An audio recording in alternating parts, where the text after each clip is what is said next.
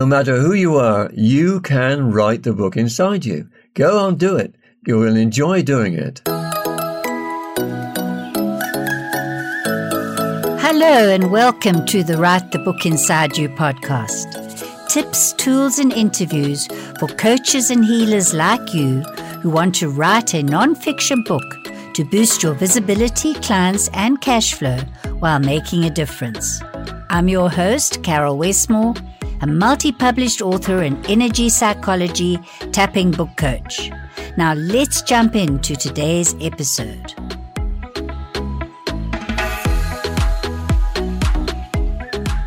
Well, hello and welcome to the Write the Book Inside You podcast, where I have a very special guest today. His name is Nick Westmore, and yes, you've guessed, he's my husband. And why invite him on the podcast? Because he has written not only one, but 3 books that were inside him. And he's proof positive that it's never too late to do that, to write your book and share it with the world. Welcome, Nick. Oh, yes. Well, thank you, Carol. I'm pleased to be here to tell my story. Well, one thing I want to share with the listeners first off is something you put into one of your prefaces, and that is your school leaving report said, Nick is a good-natured lad with difficulty controlling his sense of humor. And I think that's one of the things that attracted me to you and to the books you write. People love that you have a whimsical way of seeing the world. Am I right? Yes, you're right, Carol. I do like writing about humor. I look for it everywhere I go, and I always put it into my writing. It's worth sharing your first book. Later, we'll describe how you came to write it. But right now, I want you to tell the listeners, what is this book about? It's called The True Expat, Tales of an Expatriate in the Oil and Gas Industry. And what is a true expat, and how did you come to be writing about it? Yes, Carol, yes, a true expat. I'm just going to read from the back of my book. He's a guy who tells exaggerated and risque stories. He can be the epitome of goodness and light, nigh on celibate, practically teetotal, and given to help old ladies across the road. Can I just stop you a minute, Nick? In fact, the listener mightn't understand. That is the kind of characters we're talking about. But tell us a bit about the early part of your introduction to the True Expat life and community. I mean, it was a way of life for you for many years. Yes, it started out when I served an engineering apprenticeship. After my apprenticeship, I moved to work in London, where I joined an American engineering contracting company in the oil and gas industry. Through the following years, the projects I worked on were overseas. And this is where I met the characters that I've written about in my book called True Expat. So tell us about some of the countries you worked in, Nick. I worked nearer to home, coming from England or the Isle of Wight where we live. I worked on the continent. I worked in Germany and Holland and Italy. At other times, I worked in the Middle East, in Saudi Arabia, Qatar, Bahrain, Iraq. I also worked in Southeast Asia, in Malaysia. Back in Central Europe, I worked in Azerbaijan. So I've had a pretty good cross-section of countries working in the oil and gas, and also worked on the offshore platforms as well. What was your actual role? You weren't on the platforms, were you, Nick? I was part of a project management team, and it was when I was there working overseas that I wrote home to my family about what life was like, the people I worked with, the funny side of my life, as it were, working as an expatriate. Is that every 6 weeks you would have a rest and relaxation, R&R, so that you were working for 6 weeks. And in the beginning you would go home, but as time went on and you lost your wife, you spent a lot of time roaming the world with your backpack. Tell us about that. We used to get what was called R&R, rest and recuperation breaks. And because of the tax situation, I couldn't spend more than 63 days a year in the UK. So I used to go off overseas. I would travel to Japan, Australia. On those journeys, I would describe the people I met because I thought that they would be of interest to people. And I've included them in the book as a sort of part two, the travels I made when I was on my R&R breaks. Yes, I think one of the wonderful things as the editor and person who helped Nick get this book into the world was the sense of humor, which we've mentioned, but also the fact that the interesting characters, he would tell me that he'd be people watching from a cafe, and then he would jot down some of the interesting characters he met and incidents that happened on his journey. Now, you may wonder, well, how did I come to help him edit it? Because when we first got married, and that's another story for another book, he would pull out from his desk drawer a folder with the stories that would later make up this book. After listening to him and chuckling with him, and I said, why don't you put it into a book? I was by then writing Amazon books and publishing them. So this book came about. It took some while. We had to shift everything around, all the letters he wrote home. To this day, you sometimes sit up in bed at night and or in the lounge and reread from the book. And how old were you actually when you published your first book? I must have been 70. Because I didn't retire until I was 67. So I think for me, the writing of the book, and the reason why I like to dip into it even now, is the fact that I enjoyed writing it. It brought me a great deal of enjoyment. And I thought, well, if I can bring the same enjoyment to my readers, bring a smile to their face, that was what really captivated me, the enjoyment of writing. So one of the incidents that really stood out for me when I first heard you recounting your travels, Nick, was the story about the donkey race in Iran. Tell us some more about that. Yes, these three guys from Newcastle in England were working on this big construction site in Iran, and it was Friday. They were bored stiff. It was a day off. There was nowhere to go. It was the holy day for the Muslims who lived in Iran. So they were sitting in their cabins, and they were drinking a drink called Siddiqui. Siddiqui means friend. They'd had a few drinks and, sort of grumbling to each other. And one of them said, I know what we'll do. We'll have a donkey race. And of course, his two pals said, don't be silly. Where are we going to get the donkeys from? He said, no problem. He said, I know the guy who brings all the goods to the site with his donkey carts. He's got some donkeys. They're tied up in a shed. Let's go and get them. But first, let's get some paint. Why do we want paint? Because we're going to have racing colours. Got the paint from the store off to the donkey shed. And then they painted the donkeys, their racing colours. The three donkeys were all different. Racing colours from head to tail, covered in paint. They took them out into the main street of the town. Of course, the donkeys, they didn't like this because it was their day off. They weren't going to run anywhere. So our three guys, of course, they're a bit inebriated. So they then started shouting and thumping them on the back. And eventually got the donkeys to run pell-mell down the main street of the town. They passed the door of the mosque. The guys were just coming out. And there was the owner of the donkeys watching his painted donkeys gallop by him. He saw these three guys, at which point they turned around and vanished. The next day, the owner of the donkey was knocking on the construction manager's door, complaining about the donkeys being painted. The three guys sobered up by this time, gave him a good reward, if you like, for using his donkeys. But that wasn't the end of the story for him because he couldn't get the paint off the donkeys. He just couldn't get it off. Well, this actually turned out to be a magical thing for him because people started to come to view his donkeys. Now he became a celebrity because people came from far and wide to see his painted donkeys. And that's the story that I wrote about, the donkey race. Is there another one of a character that you'll never forget? One of the other characters I liked, he was a guy from the States who arrived on site at Shedgum in Saudi Arabia. Came and sat down with us in the evening, dressed all in black. He had black trousers, a black shirt, a black Stetson with a white feather in it. We said, hi, you're welcome. He said, I'm Jimmy Two Rivers. I said, what is that feather you've got in your hat?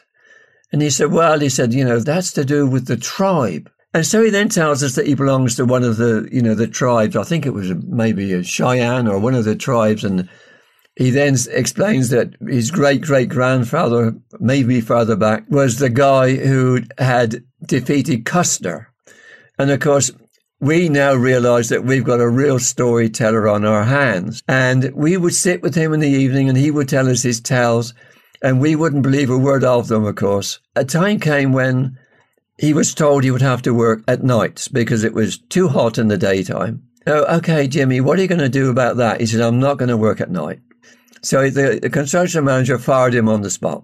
So that evening we said to him, look, Jimmy, this is bad news, being fired. No, he said, it's not bad news. He said, I've only come to Saudi Arabia just to have a look at what it's like here, that's all. Didn't want to really work much. So off he went on his travels again. And that was Jimmy Two Rivers. Colourful shirt, that African shirt you're wearing, Nick. I bought this shirt in Africa. I visited 3 countries. I visited Kenya, Uganda, and Ethiopia. And I can't remember which of those 3 countries I bought this shirt, but I've always liked colourful shirts. Actually reminds me of the shirts that Nelson Mandela wore when he was president. So we'll come back to the African theme in your life, Nick, and move on, because what do you say at the back of your book about? Reading from the back of The True Expat, it says, this book takes you on a journey to offshore oil and gas platforms, to desert construction sites, to home office shenanigans in an engineering design department. But it doesn't end there. You'll be taken on my global travels and hear of the folks I met along the way, be it Melbourne or Rio, Chittagong or Tokyo. And let's not forget the time I met Bridget Bardot, much to the envy of my friends. Mind you, I have used some license in my stories, but isn't that what you would expect of a true expat? So let me get Nick to tell you about his encounter with Bridget Bardot. Oh, yeah, well, I'll tell you about Bridget Bardot.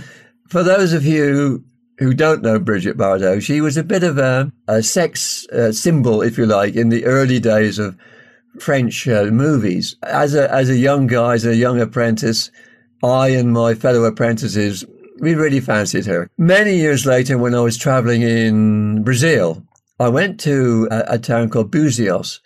And when I was walking around a lakeside, there was a statue of Bridget Bardot. So her statue was there, and I sat next to her on a bench, put my hand on her knee, and I had my photograph taken, and I sent this back to my buddies in the UK, and I said, look, I've got one up on you because I've got my hand on Bridget Bardot's knee. Of course, tell us why you wrote The Village Boy at Heart. Yeah, again, like I said, folks, I like writing, and for those of you who also like writing, you'll get the enjoyment that I've got. I wanted to tell my children something of my life that they probably didn't know about. The only way I could do it was to write about it. So I wrote about my life from my childhood through schooling, when I started work, when I first met my wife, who's passed away now, the birth of our children, what my life was like. So I wrote about that for them, so that they could say, well, gosh, I didn't know that, Dad, you did this, or you did that, or that's how you met Mum. So I wrote all of those things for them, and I've left a copy with them so that, sometime they may want to look back at it and say, yes, that was Dad's mum and Dad, that's who they were, that's where they came from, that's where we were born, that's what Dad and Mum were doing at the time, all those sort of things. So I enjoyed doing that for my children. And Nick, in these times which have been so difficult for people who've been separated from their loved ones, in the older category, if COVID is going to get to them, I think you have, there probably are other people who will be inspired by you writing your book. And it was a wonderful day. We had what we call our annual Christmas party, where you had unboxed your book and gave it to each of them. Yeah. And the book is on Amazon. I'd like to ask you about, are you writing another book now? I mean, you turned 80 in March. You're fit and healthy, and you have a lot of, what are your interests? And we actually are based in South Africa at the moment because of CV-19 restrictions. And we've been here for a year or so, haven't we? And in that time, but we've been coming here on and off for the last 10, 12 years. And out of that time, Nick, you were still writing letters or emails to your children. Here we go again. I'm writing letters this time by email to my family back home, my 4 children and my sister, telling them about life here in South Africa. And from those letters, nearly through writing the first draft of my next book, which will be called Letters from South Africa. And again, basically what I've looked for is the humorous things that I've seen in life down here. If you look for humor, it's all around you. It's symbolic that one of our favorite comedians is Trevor Noah. Yes. And I think he was the one who said you can find humor anywhere. Look, he was telling how his mother had been shot through the backside. The bullet went through her face. And obviously it had left a bit of a, maybe I'll call it disfigurement. So she'd said to her son, Trevor, now you are the most handsome person in the family, which I thought was rather nice. Yeah, and he did make a joke of when they came to him with the bill and they said, okay, sign here. Yes. And it's going to be, and then he said, well, she's had a good and long life. Yes. And he just made a joke out of what was actually a very harrowing moment. Yeah. So let's move on, Nick, to the actual writing and publishing of your books. We are what people call independent self-published authors. Managed myself and helping you to outsource someone to maybe do the covers and maybe do even a final proofread, because although we read each other's books for editing, always good to get another eye to reread. Now, one of the things I want to share with the listeners is how you actually sit at your computer and type with 2 fingers. I can't touch type, so, I'm laboriously slow, but I do get there in the end. The thing that I want to mention here is how important it is to have somebody like Carol to help you, because even if you think that you've got it right, you need somebody else to go through it for you, to proofread it, edit it, to tell you how to do the front and back cover. There are so many other things apart from the writing that you probably need help with. And this is where Carol's invaluable help has brought my books to fruition, to the point where we could actually say, right, we've got a finished product. You have written the book inside you, and you will continue to be writing the book inside you. Yeah. And that is a beautiful thing. And I'm so proud of you. And I just want to say thank you for coming on the podcast and sharing your books. I'll put the links in the show notes for anyone who wants to actually follow up and look for your books on Amazon. And no matter who you are, you can write the book inside you. Go on, do it. Your expat friends who read your book, John, then wrote to you recently and said... He said that, inspired by me, he's now writing his book. He's doing his biography, inspired by what I had done. So I hope that I've inspired you. Go on, do it. Write your book. Thanks for joining me on today's podcast. Want a free gift to inspire you further on your book writing adventure? My free checklist, 5 book hook tips to kickstart your book writing journey, will help you get clarity on the key essentials to make your book a winner. Download it at writethebookinsideyou.com/free gift. The links are in the show notes. Until next time, a big virtual hug and keep writing.